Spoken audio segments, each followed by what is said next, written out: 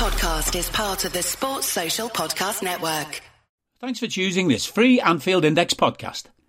If you'd prefer to listen to this or any of our other shows without adverts, then now's the time to check out Anfield Index Pro. With AI Pro, you can supercharge your entire listening experience. You'll not only get all of our podcasts without the ads, but you'll have them far faster with our Quick Publish feature available exclusively for subscribers. AI Pro also puts you in the heart of our sound studio, with an option to listen to many of our shows live and interact with the podcasters in real time as the shows are recording. Upgrading couldn't be easier. AI Pro is available on all popular podcast platforms, and we have our own apps for Apple and Android. Just head on over to AnfieldIndexPro.com and get started today. Hello and welcome to the Daily Red, your lunchtime catch-up on all things Liverpool FC on a Thursday after Bournemouth 1, Liverpool 2 at the Vitality Stadium in Bournemouth in the Carabao Cup. Liverpool advancing now to the quarterfinals, where they will take on the Happy Hammers West Ham United. That game will be played at Anfield on the 19th of December. And this competition now is very much there for Liverpool to win. Went to the South Coast last night, played in a storm, didn't play anywhere close to what we're capable of, didn't have our best 11 on the pitch by any stretch, but still came away with a deserved win. So we lined up with Kelleher in goal, Gomez, Matip, Quansah, and Costas Tsimikas in defence, Elliott, Endo, and Jones nominally a midfield three, and then Szoboszlai, Salah, and Gakpo as a front three. It was a little clunky at times. Dominic and Harvey didn't seem to know which one of them was meant to be playing right side of midfield and which one of them was meant to be playing right side of the attack. But eventually they found a bit of a groove and got things working. We got good performances from Curtis and Endo in midfield. Gakpo was a little bit quiet. Salah was a little bit quiet. Harvey was a little bit off. Dominic was involved, but things weren't coming off for him. But where we got really strong performances, I thought, was defensively. I thought Costas had a solid game, kept Semenyo quiet. Gomez had one or two issues where he lost the ball in the wind. That's understandable. You don't play in a storm all that often. Matip was good, but Jarell Quansah, for me, was comfortably the best player on the pitch. I thought he just looked tremendous, really. And we may well have a proper gem on our hands here. Now, you don't want to put too much pressure on him. You want to give him time, let him develop slowly. But the confidence he shows on the ball, the comfort with which he takes the ball under pressure, his passing is crisp. He was firing passes into midfield yesterday. And smart enough to not put any kind of lift on them, rifling them in at the feet of the midfielders, which is exactly what you want in those type of conditions.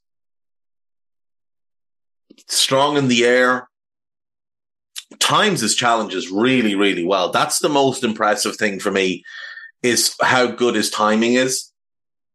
I thought he was brilliant. And then Caoimhín Kelleher played in goal, and I've seen some people have a real pop at him today.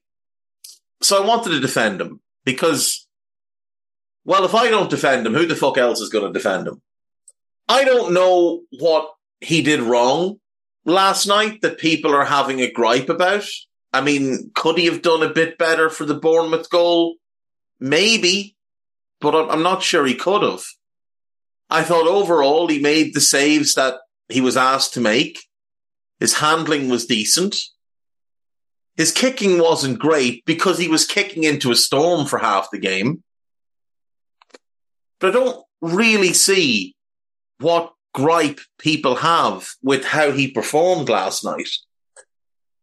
And if you do have an issue with where he is right now in terms of development, that he hasn't necessarily kicked on from 21-22,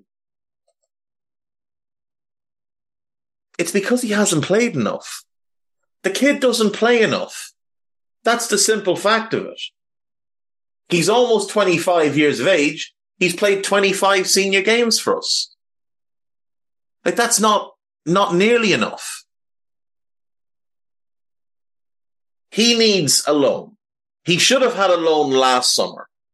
Off the back of his good performances in the Cups, there was an opportunity to loan him out and get him real experience last year. Instead, he stayed around and he played 4 games. And one of them was a nothing game on the final day of the season. This season, he's only played 4 games, but it's as many as he got in the entirety of last season, and we've just entered November. So you'd be hopeful he'll continue to play in the Europa. There's 3 more games there in the group stage for him. There's potentially 4 more games left in this competition, the quarterfinal, both legs of the semi and the final. So there's another 6 games. That will get him to 10 for the season. That would be the most he's ever played in a season. And he'll be 25, closer to age 26 by the time the season ends. Only by a couple of days, but he will be closer to age 26.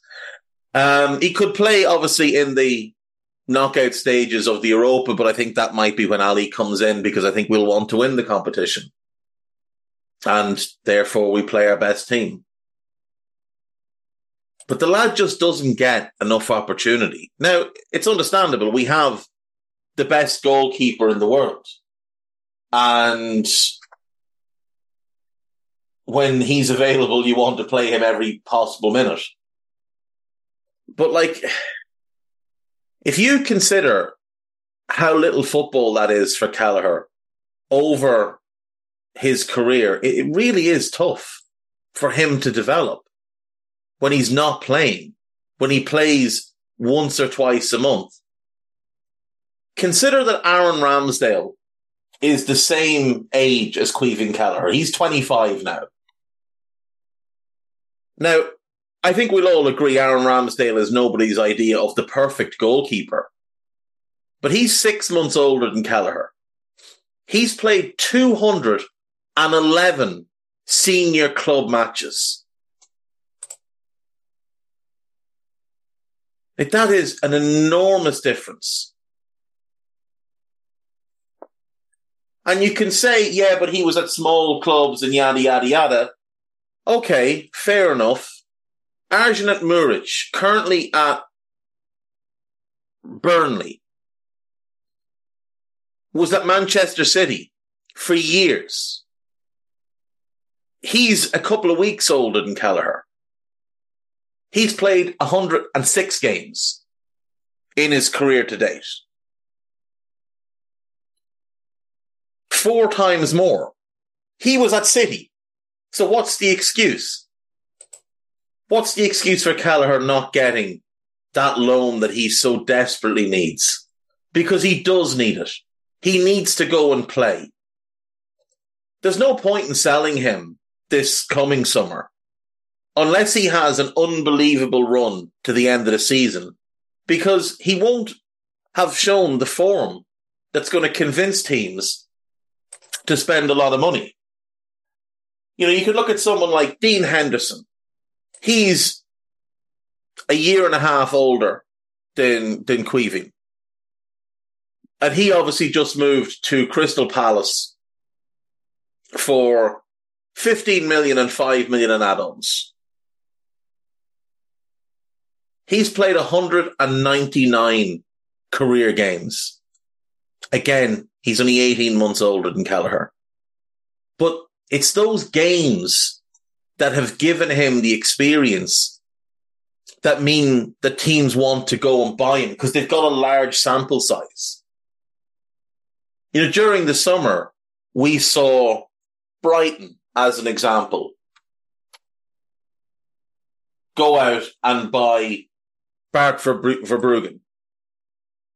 Bart Verbruggen is 21 years of age. He was 20 when Brighton signed him, and Brighton paid close to 20 million.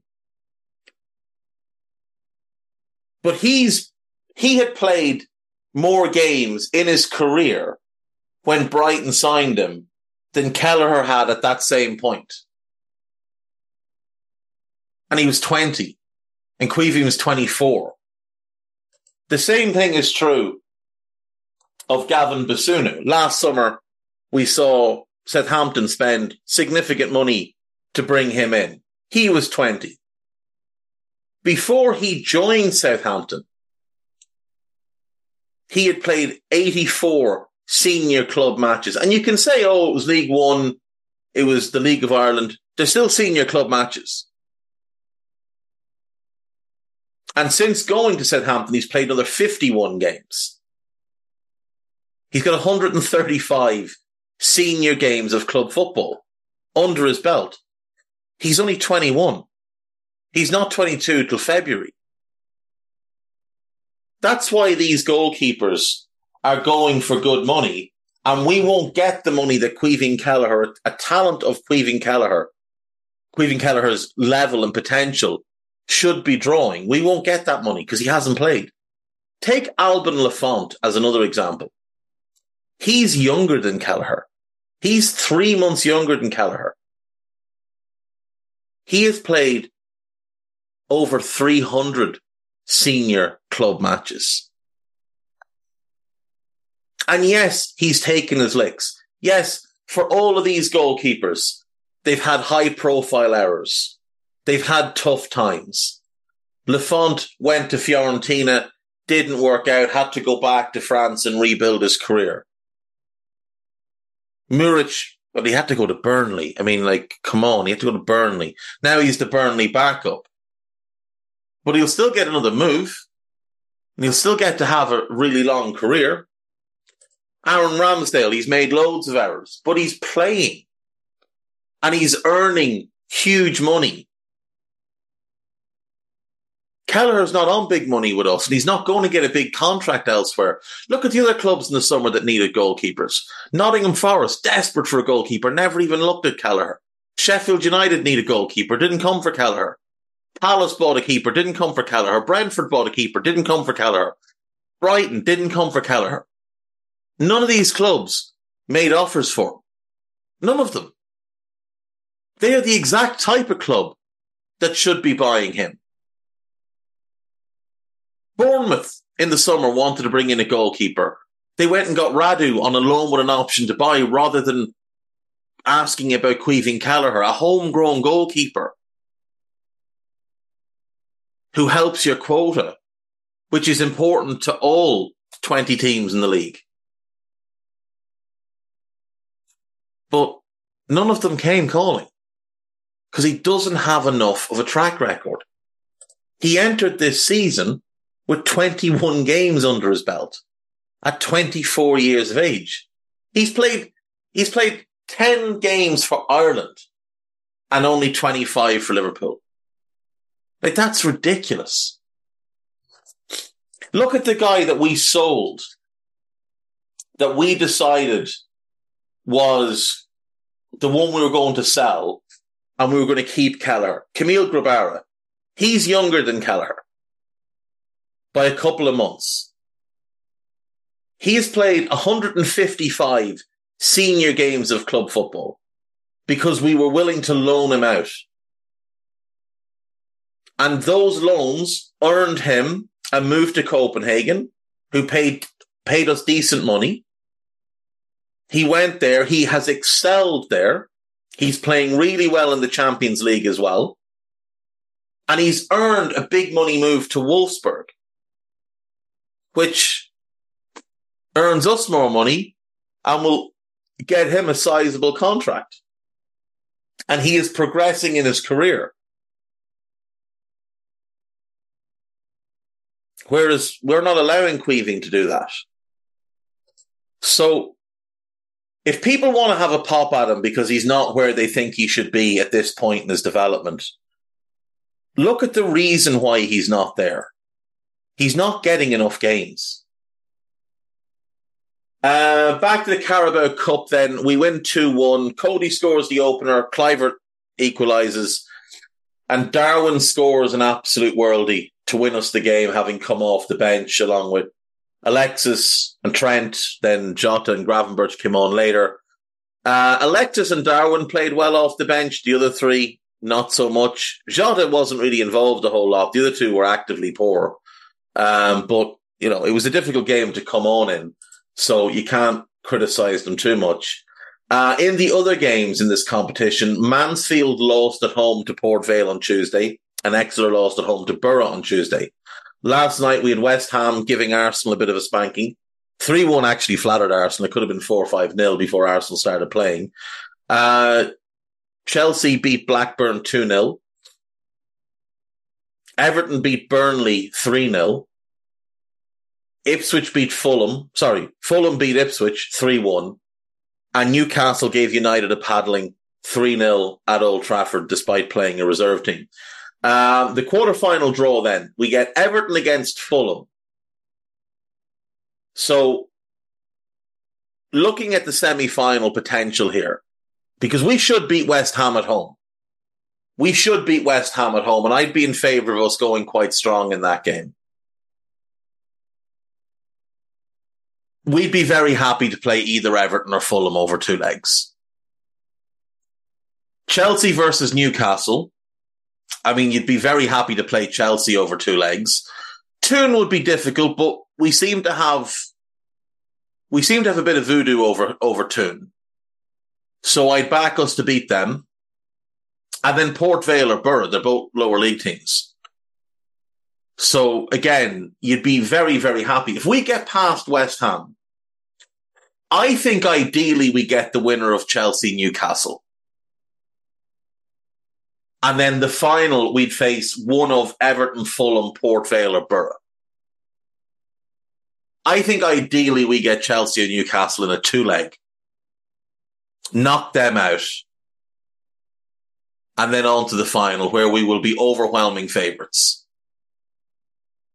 And with respect, they're 4 bad teams. They're good at their level, maybe. Borough aren't having a great season, in fairness. Championship. Borough are 10th in the Championship. They had turned things around. They had a really bad start. They won 4 in a row. They lost their last game, but I mean, 10th is still 10th. They're mid-table in the Championship. And if I'm not mistaken, Port Vale are a League One team and they are 16th. 16th in League One. They're flat out bad. So ideally they get through, but they're the ones least likely to get through. You'd expect Borough to beat them, though, in fairness, the game is at Port Vale. So that does play into their hands. Then Everton or Fulham. I mean, Everton are garbage. And Fulham, well, Pellegrini is good. Really good. They've got some decent players outside of him, but he's the only one you'd look at and say he's really good. He'd get into our team. No one else there gets into our team. For Everton, Onana gets in. You might take Branthwaite as a starter, as in that left-sided centre-back role. Ibu, Verge and him as a back 3. That'd be pretty strong. But other than that, nobody. I mean, I'd love to get Hayden Hackney, but he doesn't start for us. And certainly nobody at Port Vale is getting in our team. We should be winning this competition. From where we are right now with the other teams that are left, we should win this competition. It is right there for us to win this competition. Beat West Ham. I'd like Chelsea and Newcastle next, because then that gives us the more straightforward final. A final versus Chelsea, they're just always weird things because they're just a horrible team, like a horrible group of lads. We should beat them comfortably, but I'd rather get them in the 2-leg. Even if we draw down at their place, we'll beat them at Anfield. Newcastle the same. I'd rather play them over 2 legs because they're a good team. Newcastle are good. So I'd rather get them and have 2 legs to beat them rather than just a final. On This Is Anfield, there's a few bits and bobs about last night's game. Liverpool Loney trashed 5-0 as traffic, pyro and fire alarms delay full time by an hour. Owen Beck was playing for Dundee and they got their arses kicked by Rangers. There's a bunch more on last night. There's quite a bit on Jarrell Quansah. So do give all of that a good read when you get a chance. On Liverpool.com then, they'll be selling us the hopes and the dreams, of course. Jurgen Klopp has got his own Luis Suarez and Liverpool history is just repeated. Please stop comparing Darwin to Luis Suarez. Other than the idea that Suarez did have that fairly rough first 18 months in terms of finishing, and then he just exploded and was the best player in the world, but they're very different players. Lionel Messi already gave seal of approval to Liverpool approach demanded by Pep and Linders. No, he didn't. There's a piece about Dominic. There's a piece about Andre. Liverpool set for double transfer audition as Fluminense already made Andre Trinidad stance clear. Right, we'll come back to that. Another piece about Darwin, piece about Quansah, piece about Darwin, piece about Quansah. Player ratings, a couple of pieces about Dominic. What is this double transfer nonsense? So, let's see.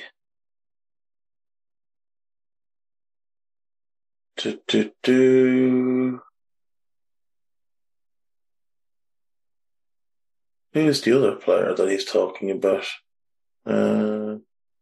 Andre is one. It doesn't name. It doesn't name a second player. So I'm a little bit confused. Liverpool scouting network is regarded as one of the best in the world, but it's curious that certain regions of the world seem to be almost off limits. Coates, Leyva, Liverpool not buying in South America, list of South American players to play for us. Piece about then there's mention of Andre.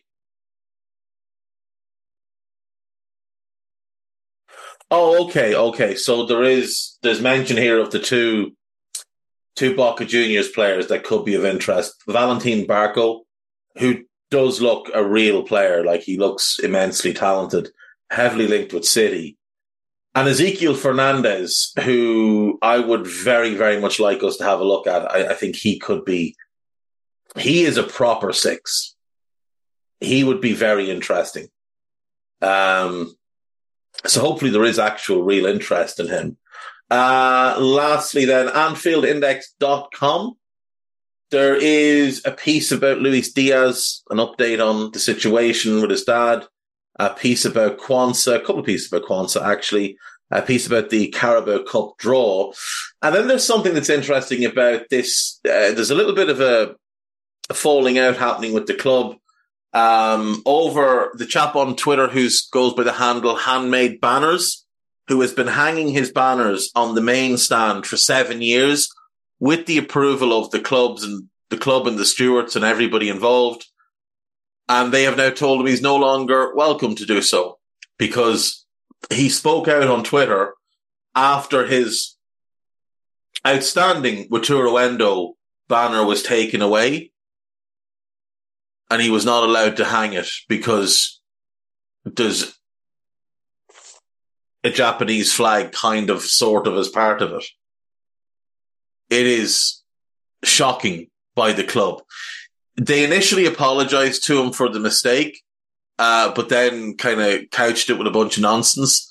And then the safety officer for Anfield called him and told him that his banners were too big and therefore couldn't be displayed anymore. It's utter bullshit. It's really bad from Liverpool. And Liverpool have done themselves no favours in recent weeks with their carry-on, including the fan who was made to take off his jumper and then stand in an October night in a fucking T-shirt because he dared stand against genocide, ethnic cleansing, apartheid, and other such horrendous actions. So, Liverpool, get your act together, because this isn't acceptable. you are alienating long-term fans, lifelong fans. This guy's been going to every home game for 7 years and hanging those banners every single game for 7 years. You knew the size of them. And you know how you knew the size of them? Because you bought some of them off him. You commissioned him to make you banners. You borrowed his banners to copy them so you could sell them. You used them in advertisements. You knew exactly how big his banners were. You have them hung in your shops all around the world. So don't be a bunch of dickheads. Let the lad hang his banners. Let the lad bring in a Wataru Endo banner if he wants. Because here's the news. Nobody's at war with fucking Japan. Japan aren't murdering anybody. So let the lad hang his banner for the Japanese player that we bought in the summer. You were fairly quick to sell Ukrainian branded stuff, weren't you? You had all that up on the side. Oh, buy this and we'll send some money to Ukraine. But as soon as anybody has an individual independent thought, no, we can't be having any of that kind of shit around here. Get to fuck. Podcast-wise, there's a new role. Listen to that. Listen to Under Pressure. Listen to Scouted. There's a Moby on the Spot coming tonight, and I'll see you tomorrow. Take care of yourselves. Bye-bye. We hope you enjoyed listening to this Anfield Index show. Please be sure to subscribe to our channel so future podcasts find their way to your device automatically.